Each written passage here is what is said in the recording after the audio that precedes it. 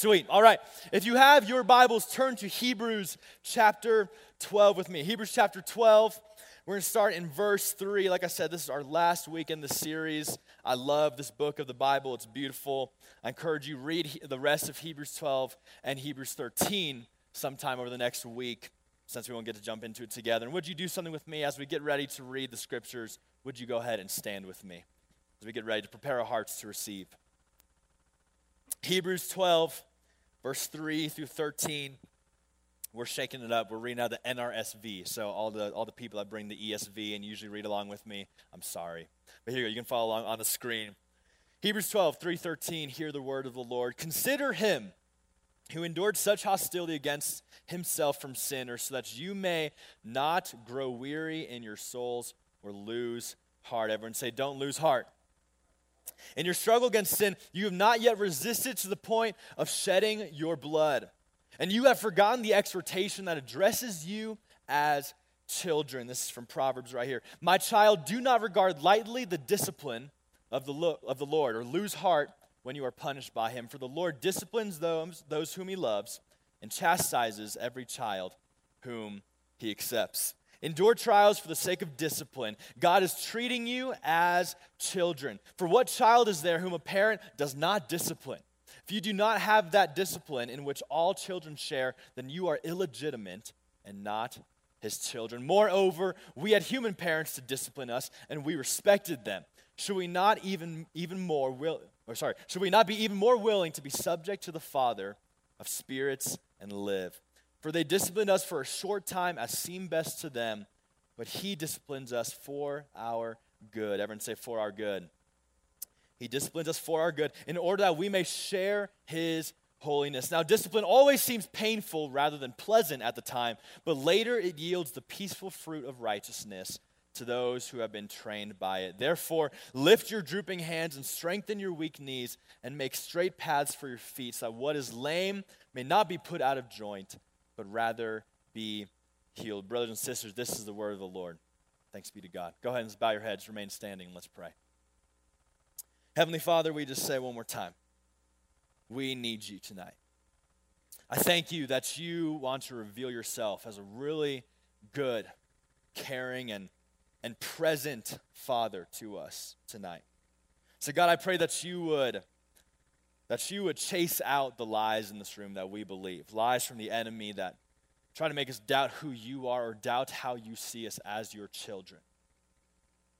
Lord, I pray that we would discover the beauty of your discipline, discover the beauty of the fact that you are our Father. So Holy Spirit, would you help us to know this and to believe this and to be able to receive this as good news tonight. And we pray this in the name of the Father, Son, Holy Spirit. And everyone said, amen. Go ahead, grab a seat. Grab a seat. All right. Discipline. These words that we see in this passage are probably some of our least favorite words on earth, right? Discipline, punishment. These are not things that we enjoy. Whether you are in high school and your parents are saying, be careful when you drive, right? How many of you guys have heard that one already? You're like 2 days into your license, it's like, watch out, don't do this. And it's like, yo, I'm a grown man, a grown woman. Not actually, but that's how we feel inside, right? Like, so whether you're in high school or if like you're a little toddler, the word don't is like the same thing as the worst curse word you could think of, right? Like, don't touch that, don't believe this, don't see this, and it's like the most frustrating thing ever, right? We don't like to be disciplined, right? Everyone say discipline. And when we think about discipline or punishment, or maybe this word like submission, or honoring or respecting authority, what is very normal for all of us, whether you are a teenager, whether you are a 4-year-old, like all of us like still have like 5-year-old temper tantrum us living inside of us where it's like, don't tell me what to do, right? Right? We don't want to be told what to do. And this passage here kind of comes on the scene and challenges us about discipline. Let me ask you guys this. This is like one of my best ways to get to know like who is in this room. I feel like this says a lot about you, okay? How many of you guys growing up were spanked as kids? Raise your hand if that is you. Okay, most of this room. Let's go on the flip side. How many of you, there's no shame in this, okay? We're a little envious if this is you, but raise your hand if you did not get spanked as a kid growing up. Raise up high, Emma, Alessandra, I see. Raise your hands high. Raise your hands high. Okay, I see you guys over there. Okay. So the majority of us in this room understand what it is to be spanked, right? There is discipline and punishment, right? And what happens is, sorry, I just had a whole In-N-Out burp. We had In-N-Out for dinner, and I just felt it. Anyways, okay, like what happens is when we are kids, we're disciplined, right? And discipline always comes along when we have done something wrong that hurts other people, and that's not actually good for us. We are disciplined, right? Now, how many of you guys know that discipline is actually something really, really important? Like, case in point, you think about a 4 or 5-year-old, like a little kid who's growing up.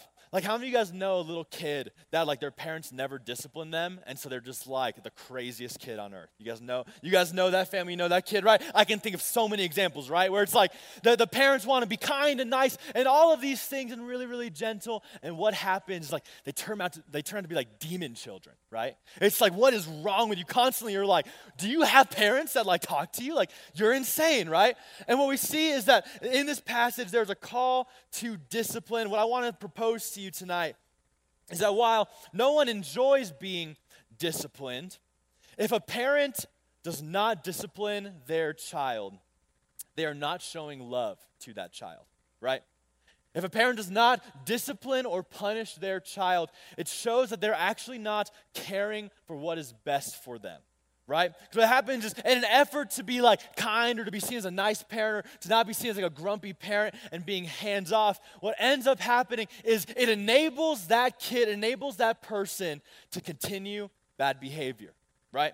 It enables that kid to continue to live the way that they're living, which will hurt both themselves and the people around them. What we see here in this passage is that this is not the type of father our God is. What I want to suggest to you tonight is that God is only a good, righteous, and loving father if he disciplines us. God is only a good, righteous, and loving father if he disciplines us. If he does not, he enables us to continue to do the things that are killing us and killing the world. Look at this passage in Hebrews with me one more time. Hebrews 12, 5-7 says this. It says, and you have forgotten the exhortation that addresses you as children. My child, do not regard lightly the discipline of the Lord or lose heart when you are punished by him. For the Lord disciplines those whom he loves and chastises every child whom he accepts. Endure trials for the sake of discipline. God is treating you as children. For what child is there whom a parent does not discipline? What we see in this passage is that discipline is a way God actually shows his love. Now, I think it's really important that I make this note. I want everyone to look at me and pay attention really closely. Because I think we'd be totally missing it if we didn't acknowledge the really sad but true reality that maybe for some of us or many people in this room, what you experienced as like punishment as a kid was something closer to abuse, and it was not good or godly. Right? Like, all you have to do is like pull up stats like to know that like there are like many people in this room who have probably faced some sort of abuse, whether that be physical, verbal, mental, emotional, like whatever it is, we've probably experienced that. And I know that for many people, like if you come from a family where like your earthly dad is not a good example, it's like not someone you want to be like, it's not someone who has shown you love, then hearing about God as a heavenly father is like, why would I want that? And what I want is to make very, very clear tonight is, first of all, if that's your story, I'm so sorry you've endured that.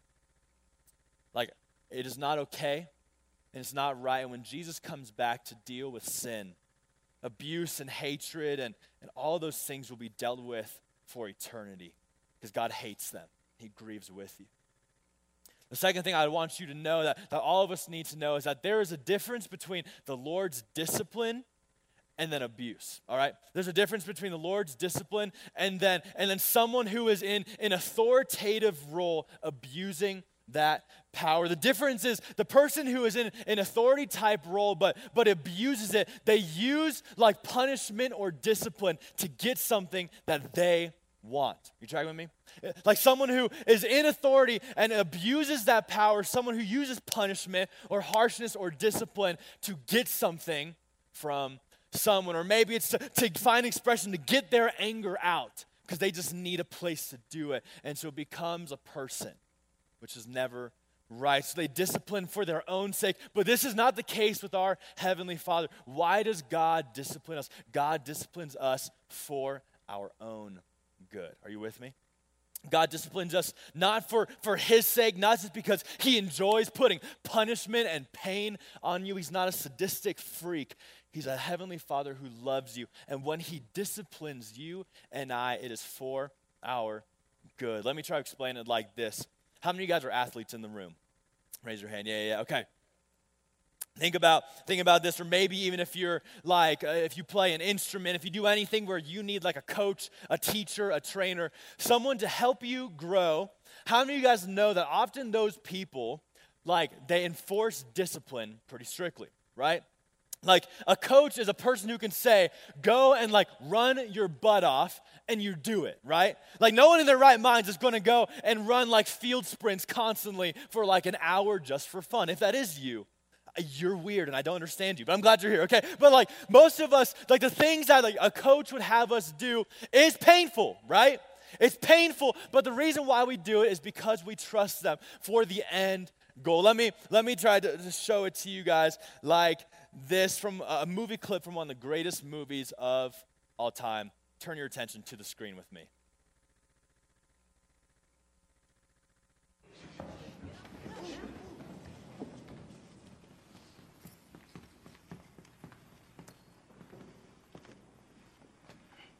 Put your hand down. You smiling? Yes. Yes, sir. Yes, sir. Why are you smiling? Because I love football. Football's fun. Fun, sir. Fun, sir. It's fun. Yes. You sure? I think. Now you're thinking. First you smile, then you think. You think football is still fun? Yes. Sir. Yes. No. No? Sir. Well, it was fun. Not anymore, though, is it? Is it? No, not by No, it's not fun anymore. No. Not even a little bit. No. Make up your mind. No. Think. Since you're thinking, now go on, think. No, Is no. it fun? No, sir. No. No, sir. Absolutely not? Zero fun, sir. All right, listen up. I'm Coach Boone. I'm going to tell you all about how much fun you're going to have this season. Who has never seen Remember the Titans? Hold on. I need to ask. Okay, do yourself a favor. You just leave right now and go watch it. Okay, no, I'm just kidding. Don't do that. Don't do that. Go home, watch it. It's on Disney Plus. Okay, you need to watch Remember the Titans. Who loves Remember the Titans in here? One of the greatest movies of all time. Amazing. I love this movie. I love that scene. And if you watch that movie, you know that Coach Boone is like a hardcore coach. He tells his players before camp, he says, I'm not going to cut any of you. You're on the team if you survive training camp. And so what do? They run 3-day practices and they puke their guts out and they run and they run and they run. And the people that stay think it's awesome because it's worth it to them. Now, what does a good coach do? What does a good trainer do? They're trying to help you grow, right? They have a goal for you. They have a goal for a team. So like when I think about some of like my coaches growing up, they were like hardcore like people that would scream at you if you made a mistake and they were on you. But it was for the sake of the team that like we could go and win, right? Like that was the goal. Is they weren't doing it just to make themselves feel good or because they had like some pent up rage that they just needed to get out. Maybe some of them. But like really the primary goal was I'm going to like be hard on you and your teammates to go achieve a goal, and that goal was to win, right? So what is God's goal with discipline? What do we see like his heart? What is the purpose of why he disciplines us? Look again at verse 10 through 11 with me. It starts by talking about earthly parents. It says, for they disciplined us for a short time as seemed best to them, but God the Father, he disciplines us for our good in order that we may share his holiness. Everyone say, share his holiness. That we may share his holiness. Now, discipline always seems painful rather than pleasant at the time, but later it yields the peaceful fruit of righteousness to those who have been trained by it. Those who've been trained by it. So what we see, to be very, very clear, is that God's purpose with punishment, with discipline, God's purpose when we go through difficult things, which produces discipline in us, his goal is that we may share in his holiness. And so the challenge for us tonight, I want you to think about this for yourself, is if you and I, do we see sanctification, the process of God making us holy from the inside out, the process of God making us to look more like his son, Jesus, do you and I see that process as a gift or God being a grumpy, uptight old man? Do we see sanctification as a beautiful gift that God is doing something that is for our good and making us holy like him? Or is he just being an annoying old man who's grumpy, who's caught up on rules and religion? Because your answer to that question will dictate how you're able to see God the Father in discipline. Why don't you think about that question? Take it to heart. We see very clearly all throughout Scripture, especially in the book of Proverbs, that the wise people, which wisdom is what leads you to making the right decisions for the long run. You understand what is the best thing for life, the things that truly matter at the end of the day. And wise people are those who take rebuke, they take correction, they take discipline and punishment, and they welcome it. And Proverbs also tells us that Fools are those who laugh at a rebuke, who when someone comes to discipline them, to tell them what they need to change or what they need to do differently so that they can live a meaningful and good life, they brush it off. Their pride or their insecurity is kind of hit, and so they put a stiff arm up. The question for us tonight is, what kind of people will we be?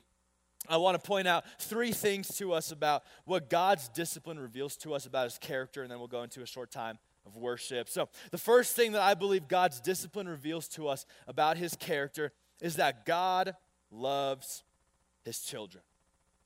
God loves his children. And this may seem backwards for us because for a lot of us, with how we grow up, we feel like discipline and love are polar opposites, right? They don't feel like they go together. But if I were to tell you, like, what is one of the best ways that we show love? I think one of the best ways that we show love to someone is we do something that is best for them, right? We do something for another person's good, not our own. Right, so I think about like when Lindsay and I were dating in college, like because like as like we were dating, as I got to know her more, the more like I loved her. Everyone said, "Oh, okay," but like right, it's like the more we dated, the more I got to know her, the more I loved her, and so because of that, like that led me to doing like making decisions that were like to appreciate her, that were really good for her, that maybe weren't like that great for me. So all the fellas in this room, we tried this last week with Pastor Josh, and I saw there's like a bunch of liars in the room. So if you're a dude and you're in a relationship in the room, raise your hand real quick. Raise your hand real quick. Thank you. Jackson, you can raise your hand a little higher. I see you. Okay, there you go. Thank you for your boldness. Last week I looked at 8 couples. Pastor Josh was like, if you're dating, raise your hand. And everyone's like, not raising their hand. I was like, come on, bro. Okay, so if you're a dude, like how many of you guys know that like going like taking your girl out for a date, while it's sweet and it's awesome, it costs you something, right? Yeah, it costs you money, right? It costs a lot of money, right? Like, it's like I am laying down, it's like my little like amount of money I have in college from like my minimum wage in Tulsa, Oklahoma, where we went to college, $7.25, y'all. Like, y'all are lucky you're in Colorado. Like, inflation's great here when you're not paying bills. Like $7.25 is the smallest minimum wage on earth. So it's like, I like work a job and it's like my entire paycheck was spent for us to go to like Chick-fil-A, right? It's like, it was like nothing. But the reason why I would spend money on her, even though it wasn't great for my financial status, for like me like being able to go and get like coffee or food for myself, I spend it on her because I love her. Are you tracking with me? It's just like something that we do in life. When we love someone, we care about someone, we make decisions for them for their good. We want what is best for them. And so how do we know that God's discipline actually shows his love for us? The very fact that God is involved in our lives. That he is involved enough where he wants to take the pain and the suffering that we endure and turn it around so that it can help us to grow and to become more like Jesus and to share in his holiness, means that he really wants what is best for you, right?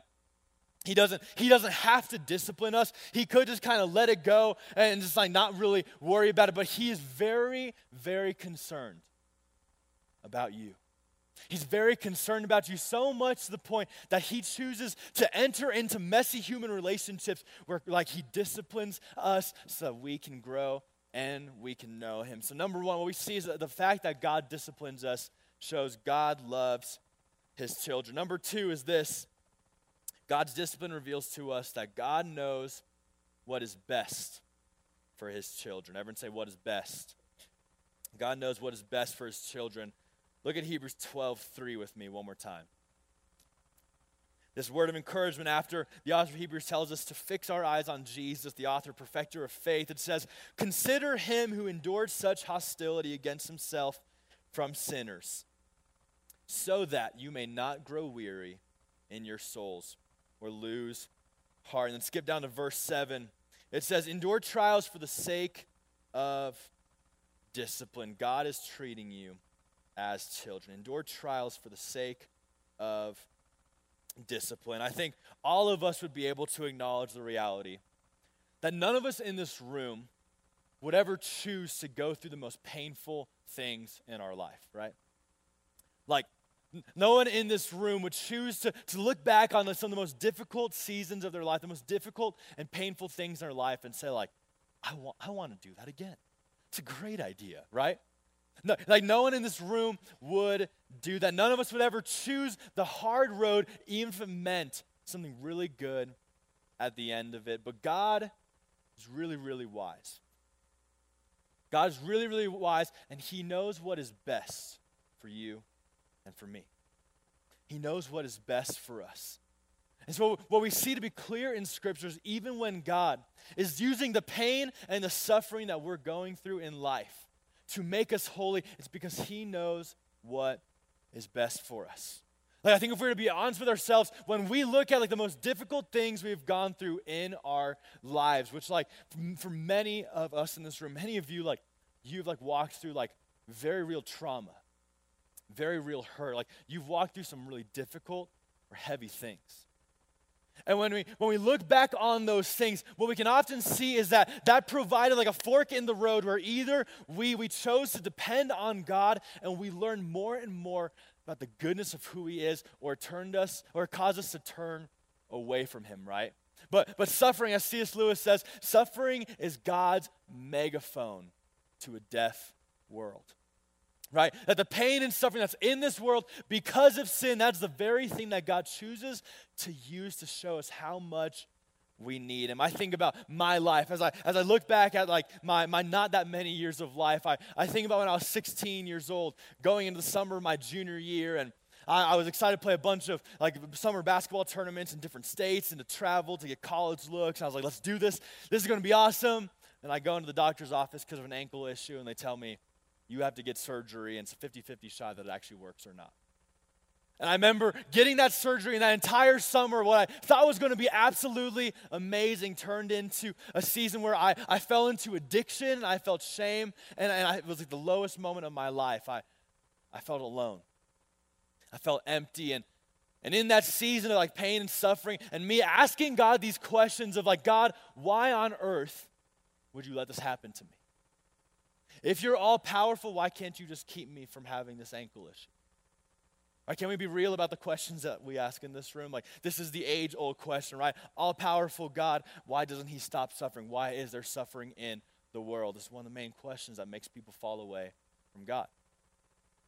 And when I look back at that season of my life 6.5 years ago, what I'm able to see really, really clearly is in the midst of like a really difficult season for me, in the midst of something that I absolutely hated in the moment, that was also the very ground that was set where God transformed my life and changed me.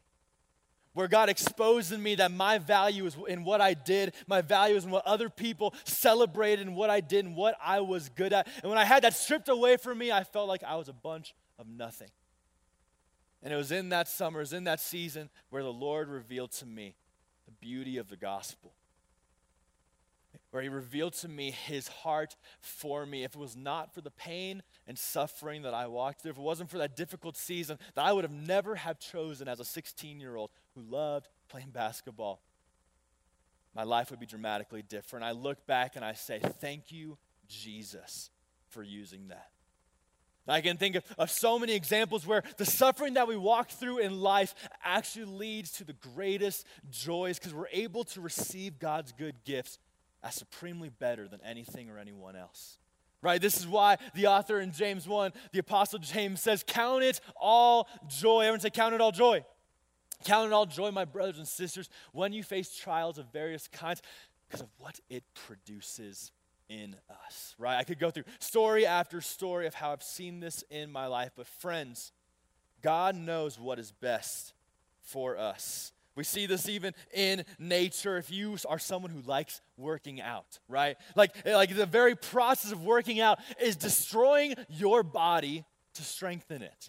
Right? Like the way God designed our bodies to be able to be strengthened, to become stronger, is like, hey, you're going to tear down the muscles, and you're going to kind of hurt yourself doing it, and it's going to make you more resilient. It's going to make you stronger. In the same way, God uses the pain and suffering in our lives, not because he enjoys it, not because he uses it to get his rage out on us. No. God uses the pain and suffering in our lives to turn us towards him because he knows what's best for us. Can you say amen? The last thing I want to suggest to us tonight, and then we'll take some time to worship, is that God always works for the good of his children. God always works for the good of his children. So what we see about discipline and how it reveals to us the character of our God is that, first of all, it shows us that God loves his children. How does it show us that? Because to truly love someone is to will their good more than your own. That's exactly what Jesus does. That's exactly what our Heavenly Father does. He enters into messy human relationship to help you, to be your advocate, to be with you, so you may share in his holiness. And so he loves you, so he wants what is good for you. The second point is that God knows what is best for you, so he doesn't just want it for you. He's also wise and he's sovereign, and he knows what you need more than yourself. He knows what I need more than I know. Our third point tonight brings us to the truth of good news that God is always working for the good of his children. If you have your Bible, turn with me to Romans chapter 8. Romans chapter 8, a familiar passage in Scripture that we can get kind of used to, but I want us to hear it tonight with fresh ears. Romans 8, 27 through 29 says this. It says, "And he who searches hearts knows what is in the mind of the Spirit, because the Spirit intercedes for the saints according to the will of God." So the Holy Spirit is interceding. He's praying for you and I. We are the saints, the people of God. The Holy Spirit's praying for us according to the will of God. What is the will of God? Look at verse 28. "And we know that for those who love God, all things," everyone say all things, "all things work together for good. For those who are called according to his purpose. For those whom he foreknew, he also predestined to be conformed to the image of his Son." To be conformed to the image of his Son. We know that for those who love God, all things work together for good. Friends, can I encourage you in this room? If we were praying earlier and you're someone in this room who would say, I feel discouraged. I feel worn down. I feel tired of this Christianity thing. I feel burnt out. Maybe it has nothing to do with like you having issues with Jesus. Maybe it's just like you are flat out just exhausted. From school and sports and homework and relationships and family and all the things going on, feels like it's just so much weight on your shoulders. I want you to hear tonight that our God is a God who makes all things work together for your good. He doesn't just kind of care about you and stays far off. He doesn't just kind of know in his head, oh yeah, that'd be good for them. Oh yeah, this addiction's killing them. That sucks. Oh yeah, them seeking popularity, them seeking approval from other people as their identity. Oh, it's not great for them, but one day that'll smack. He doesn't just kind of know what is best for us. God actively works for the good. He works for our good.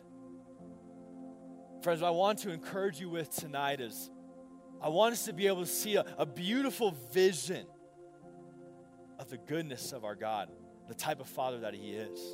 That He's not checked out, that He's not just familiar with you from afar. He is a present God who wants to use everything in your life to draw you closer to Him, for you to know who your Father is and for you to know who you are in Him. So this is what I want us to do. I want to read Psalm 23 over us. It's a familiar passage for many of us in this room. It's a beautiful, beautiful song, poem that David wrote. What fascinates me in this is he says in verse 5 or 6, he says, your rod and your staff, they comfort me. You know what the rod was used for by shepherds? To break the legs of stupid sheep that were wandering off. That comforts me. Like David was a shepherd. He understands. That's kind of an oxymoron. I don't find comfort in getting my leg broke. Your rod and your staff.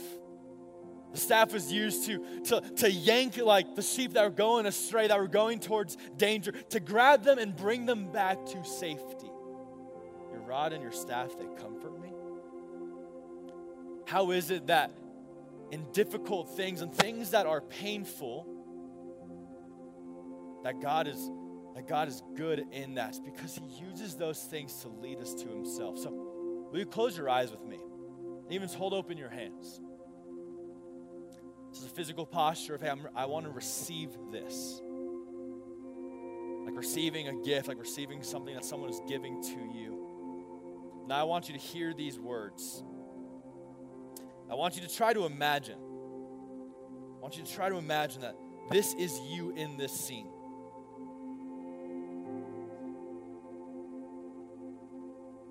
The Lord is my shepherd. I shall not want. He makes me lie down in green pastures. He leads me beside still waters. Close your eyes. I want you to imagine yourself. Beautiful, safe scene. Green pastures. Maybe you're laying in the grass. You're next to still waters. You hear that sound of a beautiful stream or a slow river. He leads me beside still waters. He restores my soul. He leads me in paths of righteousness for His name's sake. And even though I walk through the valley of the shadow of death, I will fear no evil, for You are with me. Your rod and your staff, they comfort me. You prepare a table before me in the presence of my enemies. You anoint my head with oil, my cup overflows. Surely goodness and mercy, or surely goodness and faithful love shall follow me all the days of my life, and I shall dwell in the house of the Lord forever. You can open your eyes. My friends, we can know and trust our Father because He cares for you, He loves you, He knows what is best for you, and He will always work for your good. He is your good shepherd that leads you. And sometimes that means leading you through the valley of the shadow of death. You know what the promise is? He's with you. He's with you. The rod and the staff actually also keeps enemies out. And when you start going wayward, He's able to pull you back in and say, I'm with you, I got you. What I want us to do now is, as we sing this song, Good Plans, again, is I want us to come before our Father, because I think many of us are believing the lie that God does not have good things for us. That maybe because of what you've done, because of your unfaithfulness, that he's kind of walked down, he's quit. Or maybe because of what you've walked through and experienced in your life, you say, he doesn't have good plans, he has evil plans. And my prayer for all of us tonight is that we'd be able to see how he has used all things and worked in all things for our good, because that is the type of Father he is. So will you stand with me real quick?